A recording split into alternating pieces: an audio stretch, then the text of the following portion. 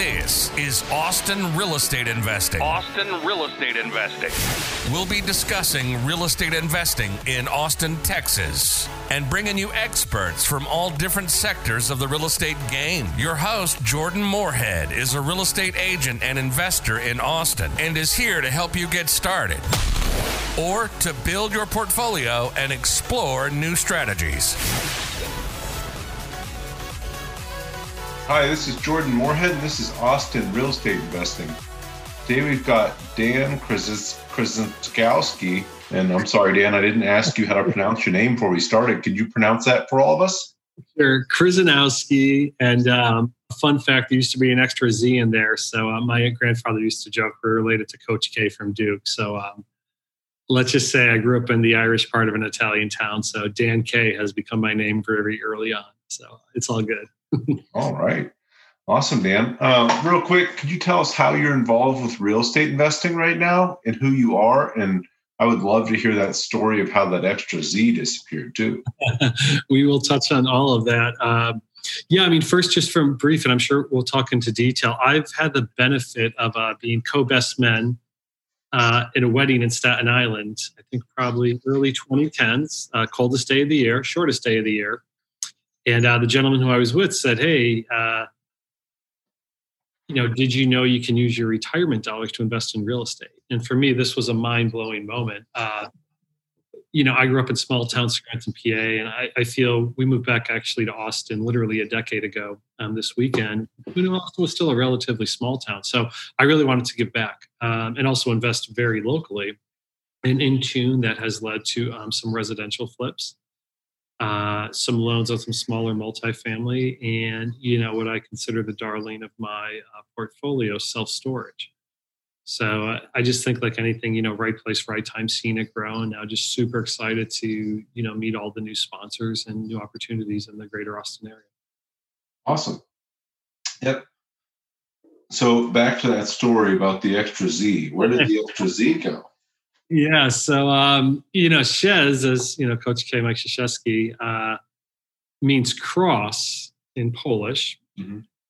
Very Catholic country. That was very common. Anowski is kind of like an O or Mick, and from Irish friends out there, it doesn't really add much to the name. But the fun fact: the first person that came over from my family was actually a general in the Civil War, and. I thought I had a great international career, but he literally post-Civil War was in Alaska, in San Francisco, and Panama. So it's a very wild story, knowing that it took another 50 years for folks to come over, and that's on my mom's side, Mazelewski. That name had a different spelling. Plashenik, her mom had a different spelling. With that, what's unique, and I half joke, if I run for president one day. I'm going to say my dad was a coal miner, which was true. My grandfather owned a coal mine. My dad worked in the coal mine a little bit as a teenager. And going back to your question, his birth certificate, although my grandparents married at KRYZ, I believe my dad's birth certificate said KRZYZ. So, let the Polish jokes come. I'm not that PC here. But, that is the one thing. So I believe, it was effectively dropped probably in the 20s, 30s, 40s. And my guess is, somebody had to fill out a form, and it, you only had 11 spaces, not 12 to do it. And that's probably why it got chopped. So, that's where we're at. Will I ever throw it back in? Maybe if I'm doing stuff overseas. When we visited Ellis Island, it was the KRYZ, which was a lot of fun. And I'm sorry, the KRZYZ. So anyways, we have that documented for, my poor son. His name, I think, is 30 plus letters. So his first day at school, he shortened it from Alexander to Alex, which is probably a good move. So, but it's all documented. It's there for the history. And it is kind of fun to kind of look back and, reconnect from that point. Awesome. Yeah, that's really cool. I've been to Ellis Island too. And, my last name's Moorhead. Turns out I was actually Muirhead coming to Ellis Island. So there was no two O's there. There was a UI. And supposedly we're from a small town in Scotland called Muirhead. Cool. Yeah, it's always a lot of fun to learn about that stuff. You are the last king of Scotland. Yeah, there you go. Más o menos. Yeah. So, you talked a little bit about, you did some single family and multifamily in Austin. How did you get started in real estate investing in Austin? Sure. So, like anything, my initial chips were people that I know with ties to Scranton. My buddy flipped houses in North Carolina. I've had some great, I'd say, peer level mentors and mentees. And I think the world, A, where the future's going, B, where stats are, female entrepreneurs and such. And a good friend here in town, I think as, she saw the light. This is probably 2014, 2015, of flipping houses versus, doing a 9-to-5 or being on your own as a consultant. So, for me, this was, I still didn't know much, but I said, I tend to invest in the person. Obviously, you're going to look at deal economics, but, for her as a person, and she taught me a lot, really kept me up to date on here's what we're doing. Here's, the timeline, the critical path. So for my project managers out there, it really made a lot of sense. And, this paid a fantastic return. And, the one deal was on time. The other one went, I think a little bit early, which is always fine. The other one got extended, which, the same level of interest was always fine. So it was cool to, be able to see different types of houses. That said, I went to somebody else that I did not have the, I'd say, deep personal relationship before, which, once again is fine. But this gentleman just didn't have the track record, and it was kind of a Murphy's Law of what went wrong. So in a very similar vein, I'd say the lack of, at the end of the day, shame on me for not the deep diligence, but, the lack of ongoing transparency, the lack of updates. Some people are wired to do this, some people aren't.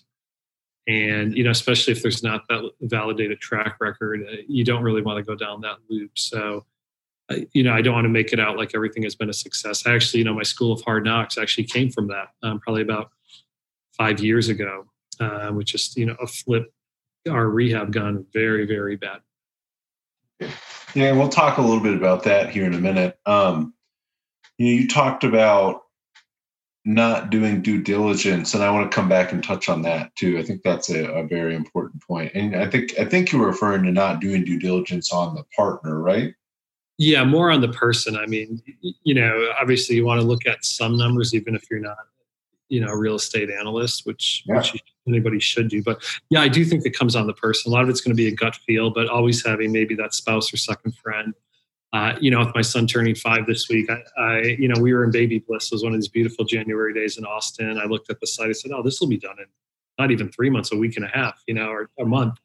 Let's just say it took a year and a half. So, yeah. So, anyways, with that, like anything in life, I think it is good having that second voice, or, you might be slightly blinded for something. And that also goes, and I think, using indexing terms, there should be a minimum that you put in any investment the first time you go around with any party you deal with. Mm-hmm. Okay. A minimum investment, is that what you're referring to? Yeah. So I said, using indexing terms. So, I'll just say, 0 to 100, and that literally can mean 0 to 100K, or, 1 million to $100 million, whatever your pocketbook is. I always think, 10, once again, indexing terms, 10% of what your max is what you probably want to go put in on the first go with somebody. Mm-hmm. Particularly if it is a flip, which in theory, you don't want to go with somebody that's flipping just for, a hobby or sake of. You want somebody that this is their active line of business or something they really get into. Yeah. Meaning that, if this deal doesn't go well, it's tough, but it's not catastrophic. But if it goes well, you can do another deal and then another, and probably do 3 or 4 deals in a year, or, add on double that amount, triple that amount, quadruple that amount, till you get to, I call it the comfort level of that 100. The max that you would give, regardless of who it is, to one's fine. I've done that actually. Over time, every relationship, and if, this person asked for my 100 for any time period under a year, sure. There's hardly a question asked based on our relationship and track record, but it's something we kind of mutually build without pressure over time. Sure. Yeah, I think you make a really good point when investing with others. I think there are some circumstances where you can go 100% all in. If it's yourself and it's a deal you're doing, maybe it's let's say something simple like a house hack. You're going to buy a duplex and live in it. maybe you don't have a lot of money, so putting 10% in doesn't really make a lot of sense because it's not going to get you anywhere. You have to put 100. I think that's great advice when you're investing with others, or really even just investing. I look at investing differently than I look at, say, house hacking or buying a house for yourself to live in. I don't really look at that as investing. I think it's a great idea, and I do it, and think other people should do it, but I don't apply the same rules to the things I'm going to occupy myself that I apply to investments. I think it's just a different game. Yeah, I mean, you're spot on. I mean, Kiyosaki says that, a lot of the legacy sages, let's say in our space, they say that, your personal house, in many ways should be your worst quote unquote investment, from the dollars and cents. That said, there's the peace of mind, the emotional, et cetera. But I think part of that is, one, just assuming you're using, as I like to call piggy bank checking account money, you're not probably getting the depreciation benefits, everything else, et cetera, with it. And then I always think your IRA money, your solo 401k, you have to just think of this as a completely separate bucket of money. In some ways, almost as if you're your unique investment advisor for yourself, but also still consider yourself, this is me at the end of the day. This is probably money I cannot touch for a few decades. So in many ways, I'm okay to let this be out of pocket 5-10 years as an LP, knowing it can double or, more than 2x during this time, which is, of course, with your house, once again, you want to make sure everything's buckled up and you can be in there and remain in there. Absolutely. So Dan, back to Austin here. Why Austin? Why do you choose to invest in Austin to get started? And then why do you still choose to invest in areas of Austin?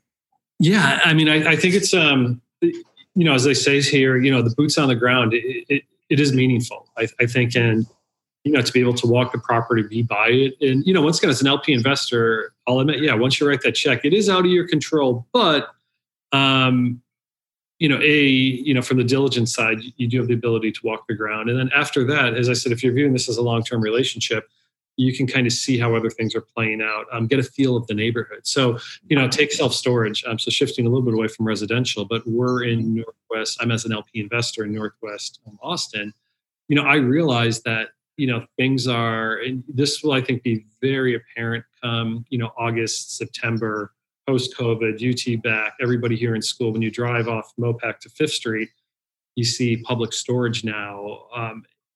I can't even imagine what, you would effectively be paying as an investor at this point. I mean, cap rates were going, sub 6, sub 5. I've even heard some rumors of sub 4.5, sub 4 over the last few years. It really, I guess I can use the term batshit because we do have bats in Austin, but it really got that shit crazy where as an investor, it's like, I don't want to buy high and have to sell higher. So, with that, and a little bit different from a single residential here is, in the world of storage here in Austin, I still think the 1, 3, 5 mile circles hold. So what's the population within 1 mile, 3 miles, 5 miles? And then also, are you adding to the supply? And if you are, is it smart? So part of what for me is development, and, there's been some jokes about permitting in Austin, but in general, I really, for something like an asset like storage, which, it's not like a sexy residential that you tear down, you put up an A/B for, $1 million front, 800 in the back. Yeah. We call them boxes. These are just boxes going up. You don't want to spend a few years sitting on cash developing. You want to earn cash flow immediately, which storage does. So the operator we were with, they've done, let's talk Texas, it's called the big, 4 cities in Texas. They've been, 20 properties plus. Oh, so wow. Northwest Austin made sense. It was existing. It started cash flowing immediately. The dividend checks are coming in. Also with, I'll call an option, generic lowercase letter O here to build more units in back without doing a capital call or diluting the current owner. So, for me, when you think Austin, Northwest, Cedar Park, are people moving here? Sure, of course. Do people want to live a little more minimal? I know I have my beautiful blue wall. I'm actually here at Capital Factory today. Yes, but guess what? Like, you want to recycle and bring in the Christmas tree, et cetera. You're going to do storage. As folks leave or want to come here, are going to be a little more transient. I said storage, the demand side of that is much like you're seeing in residential today in Austin. I mean, the demand of storage is always there. Mm-hmm. Which makes it very attractive. And I think with Austin, with just more folks moving here, naturally on day one, people are going to relocate all their stuff, and a lot of people are not going to worry about it. And the final point for storage is, you move here, a life event happens, you put your stuff in storage. So this is you as a consumer. In the middle of May, which is still not crazy hot, we're having a great time. We're probably at the lake. You're going to get a postcard that says, we're raising your rent $7, $12. You're like, yeah, whatever. I'm enjoying my time at the lake. On a percentage basis, as an investor, you just up rents anywhere from 8 to like 20%. Welcome to storage. It's great. And, at max, 1% of people are going to move out. So it's a pretty good asset class, particularly, especially when population's growing, when new people are coming in, when old people, grandma dies here, the kids live somewhere else. They don't want to touch your stuff for a few years. And that's just even on, I'd say, the retail side of storage. Any commercial side with folks moving here, and that's just going to add up. Awesome. So you're in Northwest area with the storage units you're in right now? Yeah. So as an investor in a property in the Northwest part of town, as I said, the downtown MSA, it's just, as an investor, as a retail investor, I'd be a little cautious. Now, if I'm managing institutional money, if I'm even like Timco or whatever, I'd say like any property, as I look out the window and see a bunch of cranes here in downtown Austin, things are going to grow. But, for most of us on the call that might have checks of, 50 to 250, you're not going to compete with the publicly traded REITs and big boys. So, yeah. No, I think a lot of people are looking, just not even talking about just storage, real estate. People want to be real in close to downtown. I think the opportunities are out a little bit further from downtown. I don't know how far out you all are in the Northwest areas. You can get out Leander, Liberty Hill, and there's still a lot of growth happening out there. But I mean, if you can get in Austin, yeah, great. But you're competing against a lot of people, like you said, with deep pocketbooks. So if you're in the city core, it's a little harder to compete than it would be to go out. And if you believe that Austin's going to continue growing the way it is, and all the research and studies show that it will for quite a while, a few decades, you might want to catch that growth further out. Say, hey, we're going to go in a little early. Yeah. And you bring up two great points. I mean, one, like downtown Austin, we're at the point now of, meaning Austin, where we're attracting that regular institutional money. Mm-hmm. Retail investor. Obviously, there's still great relationships. People have been here a while that you might want to get in bed with as an investor. And, more of your area of expertise kind of on the residential side. I mean, Georgetown, et cetera. The burbs are, there's brand new build houses with a plot of land still at a high price point, but it could be a good one that are selling in the 6s, in the 7s. It's pretty solid. Then you go out as far as like Taylor Hutto. We were at Ken Harris's luncheon. So, it's a Tuesday lunch, Casa Chapala, great food. So love Lupe. I strongly suggest folks go. But, we were talking just, the crazy deltas of, maybe $1.50 a square foot. And these comps better than me to down, I don't even want to guess what Hyde Park is these days, 5, 6, 7 really on a, 50-year-old place. Maybe. It's pretty wild. Yeah, absolutely. So Dan, I know we've met at real estate investing conferences and in different meetups, but what initially attracted you to real estate investing? So it sounds like you got started in the flipping arena.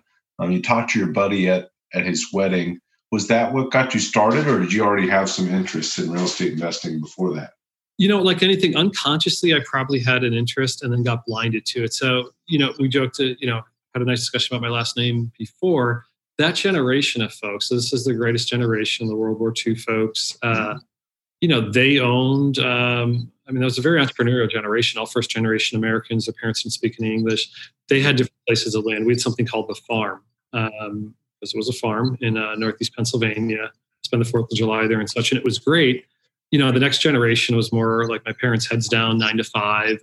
For better or worse, I, got into a brand name school, worked at 2 pretty reputable, as they call them now, big co's in the 2000s. So, as I said, it was still sitting there, but it was way on the back burner. as I got to learn of other asset classes. So, as I sit here at Capital Factory, really grateful for them and the relationship with Sparefoot. I came on, stand up their account management team and really got to know self-storage. So, whereas most folks might go from residential to small multifamily, I just went to like something that was a niche that was way off the grid. Maybe a few PE shops were into it, but that was it. And then from there, I learned of, and obviously there's always been senior living and different things, but learned about a little more about senior living, about mineral rights. We don't really have Rust Belts here per se, but the uniqueness of a strip mall. And part of my journey also is the fortunate bucket, having a bit of gray hair and maxing out my 401k in my first decade, was having access to this money with the checkbook control self-directed account to throw chips in different things here. So I feel very fortunate for that. And as I said, Josh Baer had a great article that termed the Texas Manifesto that says, for all intents and purposes, you as an investor, or you as a company should think of Texas, meaning Austin, San Antonio, Dallas, Houston, as one mega city, because you can get anywhere with an hour flight, a 4-hour drive. You can do a day trip anywhere. I joke with my New Yorkers, it's the same to get from one airport to another. With normal traffic takes 3 hours, so to go like 10 miles. But I bring all that up because and you mentioned some of the great suburbs here. I'm hardly an expert in land, but there just seems like some really cool stories behind land and what folks do to chop it up. And then, if you go from 4 units to 5 units, how this may need to be, rezoned. So a little over my head, but highly relevant, I think, if that's the space, folks want to play in. Hey guys, this is Jordan Moorhead here. And I wanted to ask if you could do a huge favor for me. If you could go leave a review for this podcast wherever you're listening to it, that would really help me get this into the hands of other people that are interested in information about Austin real estate investing. And I'd be able to help more people. Thanks, guys. Yeah, absolutely. So you'd mentioned some stuff about a deal that had gone wrong and maybe a partnership that had gone wrong. Can you talk a little more? Here, when you even say that. So as I said, it's some people are going to view Austin as very hot, and they're going to assume there's growth, or like anything, because nobody's really lost their shirt the last decade. Anybody can come in and do that. The issue is, and most folks kind of know this, it's kind of the supplies, and that's just from baking a cake to our startup friends here. How many developers do you have? On the real estate side, once again, this is where I think having somebody tenured and a validated experience is better than somebody that's either hobbyist or kind of scraping to get by. So the big thing beyond my experience is, you have A players, the day-to-day and the construction side. Mm-hmm. At least a few years ago, and I don't know if this is still the case, if they can get paid $1 or $2 extra elsewhere, they go to another site. So you are kind of let's say you manage property A, or you're developing property A, or rehabbing it, are kind of stuck. Maybe you bring in the B team. They don't do it as well as the A. Some things get messed up. Finally, in week 4, the A team comes back to, clean up the mess. And then in week 5, if the A team is still there, they're doing what they were supposed to be doing in week 1. You just lost a month. And this was kind of just a comical, in hindsight, copy paste that happened time and time again. That said, me being kind of a numbers guy, not a sticks and bricks guy, I played lawyer. So that's another thing I would not advise to play lawyer. There's enough, I think, wise lawyers, even as an investor, that'll take a look at a fair price, even if you're putting in a small chip. And, this guy on paper owed me so much for late fees and everything else. What I learned is, outside of first and lien, it's kind of first come, first serve. You have to say, this person defaulted, which, I would bring up too, because if, let's just say hard money loans and you think you're the main, big dollar lender, well, like let's say somebody else comes in behind with, $1,000 and all these terms, and they file their paperwork, I forget if it's city or county first, to say, somebody breached contract. They're ahead of you in line. In Texas, it's not based on dollars. It's not based on when the loans start. It's when you file this official piece of paperwork to say breach of contract. So it's another, I guess, indirectly saying when you are lending with friends, this could be a little more hairy because you're probably going to be the earliest loan or tail end, which we'll talk about in a minute, you never want to be at. And you're going to give them the benefit of the doubt. And somebody who's just a typical lender is going to be like, oh no, I got breached. Boom. And, or there's a delay. I'm putting in my paperwork. You can be completely out. It's very, And then like anything, like, you can use kind of the junkie analogy. You never want to be when somebody says, hey, I just need another 25, something is grossly wrong at the end at that point. So fortunately I didn't double dip. I learned, one big lesson. I didn't follow the trail from that. But yeah, as I said, it's school of hard knocks, a good experience here. And that's like very out of your control. So that's the thing. If somebody, and I also caution, not in a bad way, but when it is a single person shop, as I said, always having some sort of partnership, whether it's a husband-wife team, somebody else that's going to hold you as I'll say like general contractor, but you might also be /GP, more if you're GP acting as GC. Mm-hmm. If I'm investing my money, I at least want two people at the other end, that I can call on or that are checking in on each other. Okay. So, I'm gathering your best advice is, always take everything seriously, be the first position, lean, but then if something happens, go after it quickly. Don't sit around and wait for things to go right.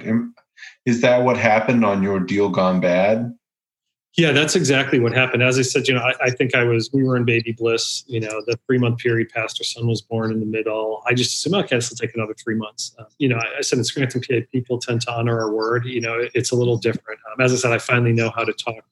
Well, I don't know how to talk Texan, but I finally understand Texan. It took me a little while to get there. And, but yeah, that's the thing. You just, because, I said this was one of my earlier deals here in town in Travis County. I just completely unaware. And, that's why there's laws and that's why there's things and that's why it's put on paper because everybody's going to think of something slightly different. Fortunately, as I said, it wasn't catastrophic, but it was, I ended up enough in the red where, the lessons are really baked in and, it kind of pushes you to your, I'd say, agnostic checklist of here's the top 10 things. At least 8 I'll consider, at least 9 I might invest in. It has to be 9.5 or 10 before I write the check. Which I would, especially if you're going to start becoming friendly with folks around here, people you consider friends or long-term relationships, you still have to go with an objective sort of checklist. Absolutely. And I tell people the same thing. If they're looking to get into a partnership, put everything in writing. Mm-hmm. It may be your best friend since you were in kindergarten. Yeah. But still put it in writing and make sure both sides are on the same page and both sides understand what happens if there's a breach or if somebody does something they're not supposed to do. Just makes it a whole lot easier, and there's not any of those disagreements further down the road because you've put it in writing first. Touche. Yeah. Dan, what's one thing you'd want newer investors to know? So let's say somebody's looking to invest in a self-storage project with a general partnership, and they've never done it before. What would you tell them? Yeah, so I would say, coming in as an LP, once again, passive investor,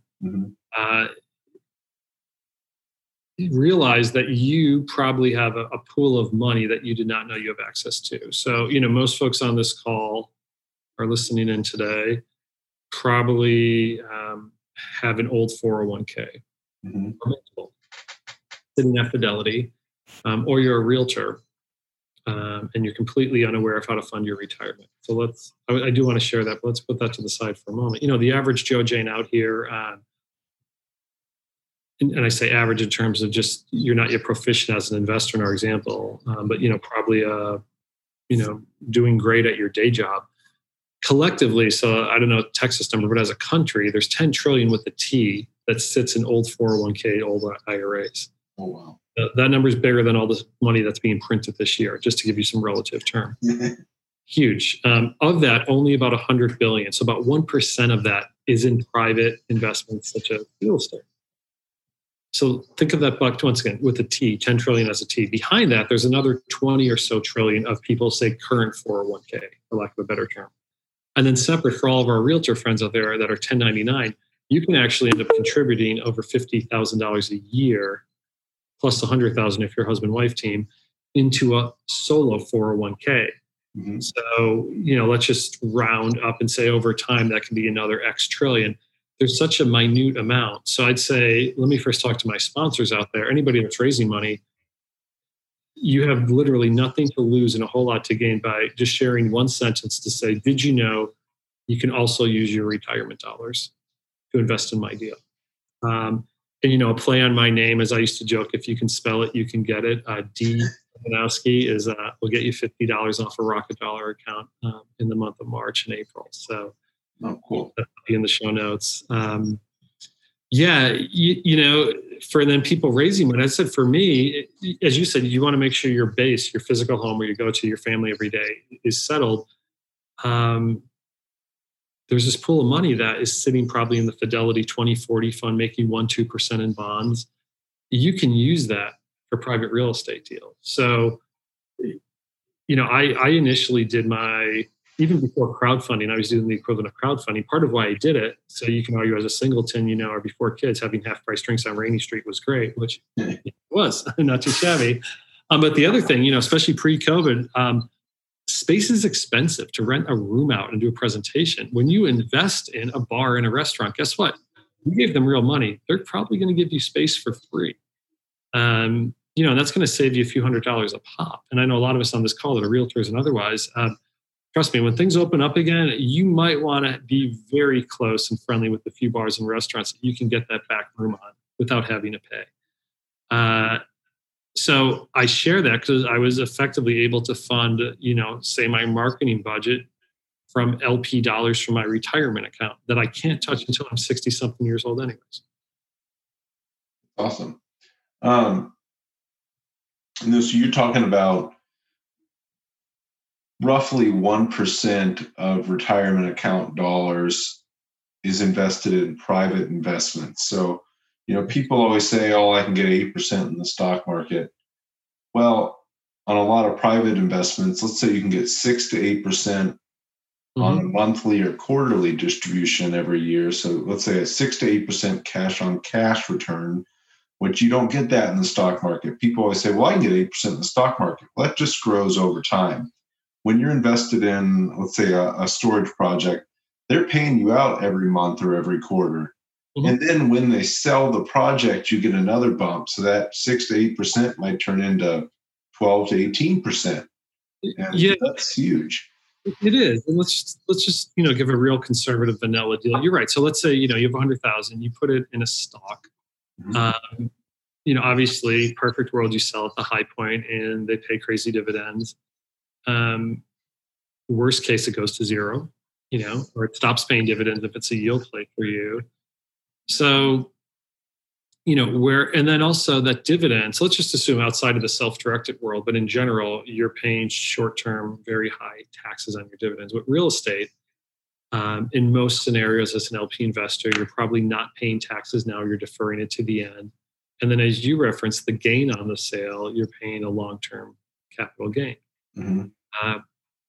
If that's within a real estate or retirement account, all of that gets deferred for, now and ever. And if it's in a Roth, you're paying on that little seed, not on the big tree in the back end. So I think when folks, what I consider real estate, frankly, let's talk about just Austin real estate as an LP investor.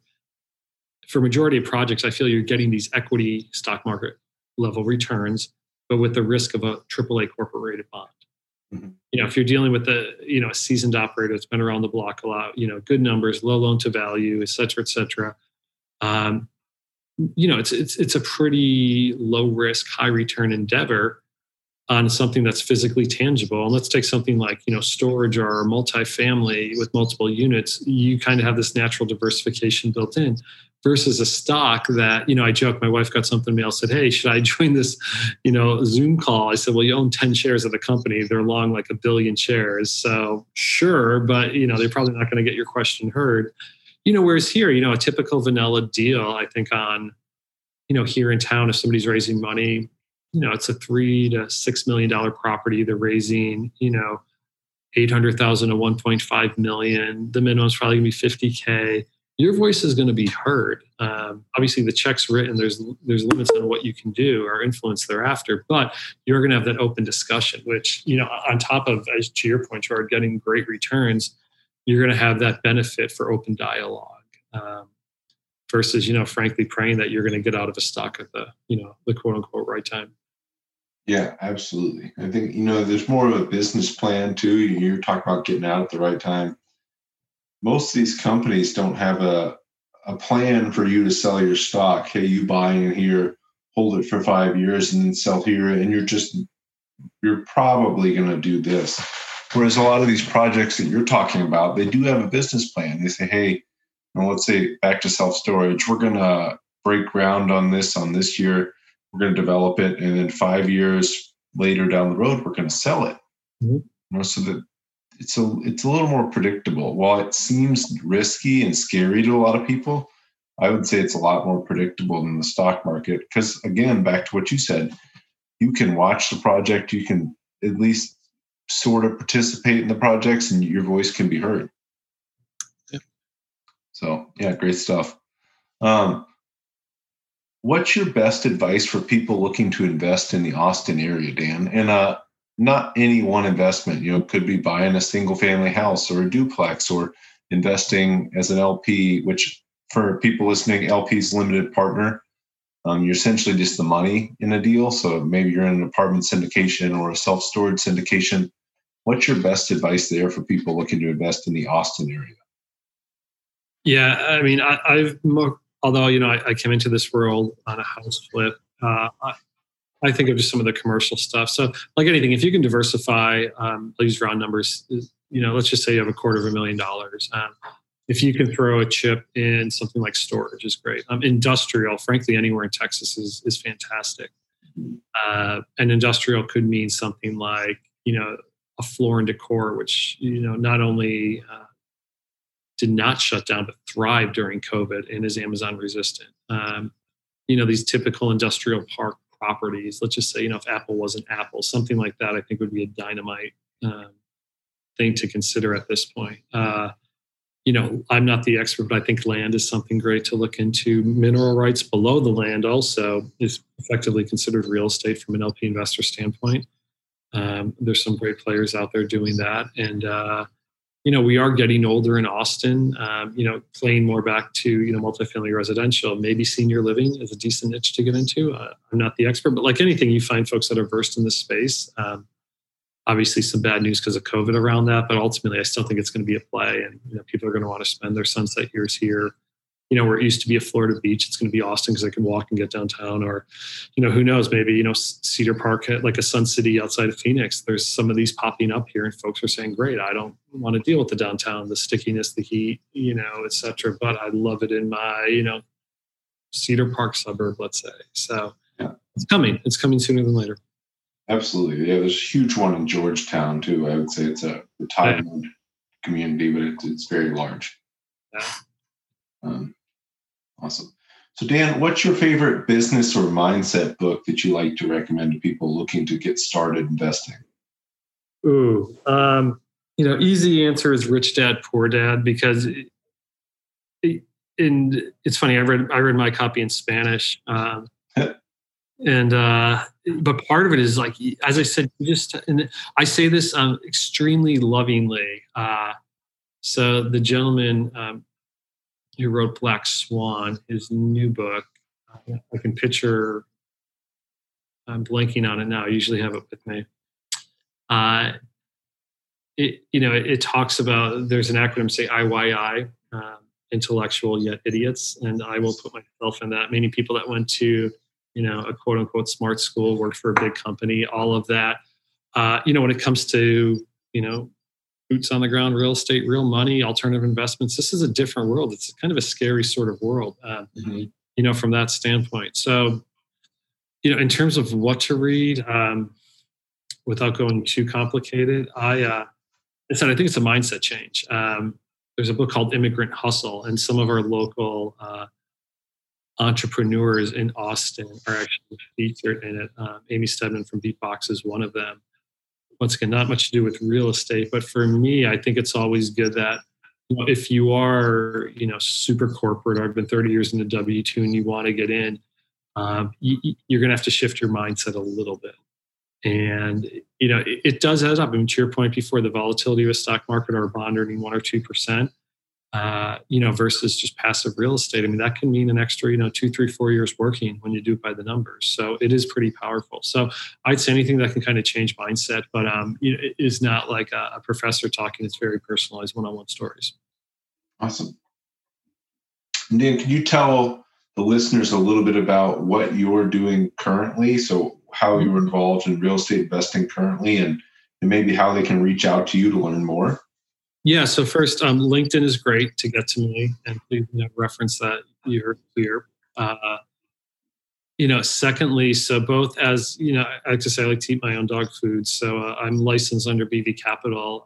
BV, Steve May did some amazing things in Houston on the multifamily side. I was voted top banker in the state. And our friends at Archway, who have already done 40 plus developments round trip in the state of Texas, currently putting those together and looking at just the risk profile being so relatively low, and then the benefit of getting monthly dividends. Industrial, it's kind of like storage. I get warehouse, I get transportation, logistics, putting that all together. I said, and also, where's the world moving? What's moving to e-commerce and showrooms? I referenced Floor & Decor before. So, for folks that want something that is a fund, meaning diversification, multiple properties, but also monthly payouts, I would say like a diversified industrial fund is the way to go. And that's been my most recent investment. So I'm happy to share more basic economics. This is a 7%, but it's cut up monthly. So round numbers, if you have 100K, you're getting roughly 600 a month. And around year 5, you're going to see an equity bump, just like you always see. And as we said, because if it's in an IRA, all this grows deferred. If it's not, it's going to be a long-term, payment on the gain versus a short-term tax rate. So I'm more than happy to talk. I've sat with all the principals. I really got to know this deal. I really got to like this. So feel free to reference, or this will probably take up 100 characters, but dan.krzyzanowski@bvcapitalpx.com. Feel free to email me. Awesome. And we'll have all that in the show notes here too, so everybody's easily able to get a hold of Dan if they have more questions. Dan, last question, probably our most important question today. What is your favorite restaurant in Austin? Well, it's 3, and I love this question. So, and this is, strategery. This is how this plays out.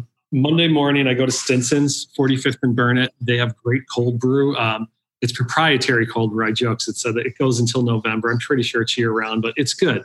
It is a home brew. I love it. It gets me jazzed. The staff is fantastic. They're more friends now. They're great, and it's good stuff. They have a great food truck. If you're driven by, it's a southwest corner, 45th and Burnett. Check it out. Give them some love. Raul, Rigo, Mary, the team, they're fantastic. Tuesdays, Casa Chapala. One, just, for Lupi and team, great family-run, really delicious food.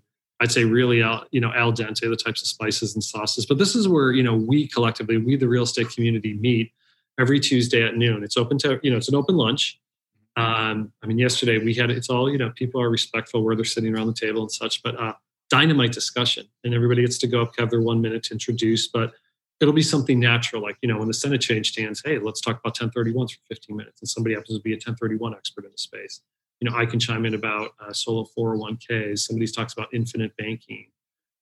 Some of these unique land plays and such. It's very, very powerful. And, I like to joke, it's kind of how life was. We're breaking bread before social media and Zoom calls. It's and before everything was a mega event, sort of say. So it still has that personal old feel of Austin. And then finally, Friday pizza at Little Deli. I grew up in Scranton, PA, half Irish, part of an Italian town. So pizza and beer is, my wife still doesn't understand why we do it on a Friday, but I don't understand why people would not. So my son is trained that Friday is pizza day. So I'd say, if you follow those 3, you'll be pretty happy with yourself. Awesome. And once again, what's the Tuesday meeting? The Tuesday lunch meeting? Where's that? The Austin Real Estate Meetup. You can probably find it on meetup.com, but it's at Casa Chapala. Maybe show up around 11:45, get to, meet a few of the folks there. But it's off 183 and Burnett Road. So, frankly, wherever you live in the Austin MSA, especially if you live, northwest, city proper, it's an easy drive. And especially now, I'd say for the next 6 months pre-COVID, even if you're coming from View to Circle C, you're really not getting hit with that midday traffic. So you're okay to get there in a reasonable time. And, folks naturally huddle. They do some coffees. I tend to do a meeting, post-meeting coffee, because, save everybody a commute time. And it's everybody I've met with just a fantastic wealth of knowledge. It's kind of like one of your podcasts, scrunched into an in-person one-on-one. Awesome. Absolutely. So we will put all that in the show notes, guys. Dan, thank you so much for coming on today. And I hope everybody reaches out to Dan on LinkedIn and learns more about the opportunities that he has available, especially to you that have the money sitting around in a 401k, really making you mediocre returns and not doing much for you in the long run compared to what he could get done for you in passive investment. Awesome, Jared. Thanks, y'all. Yeah, thank you.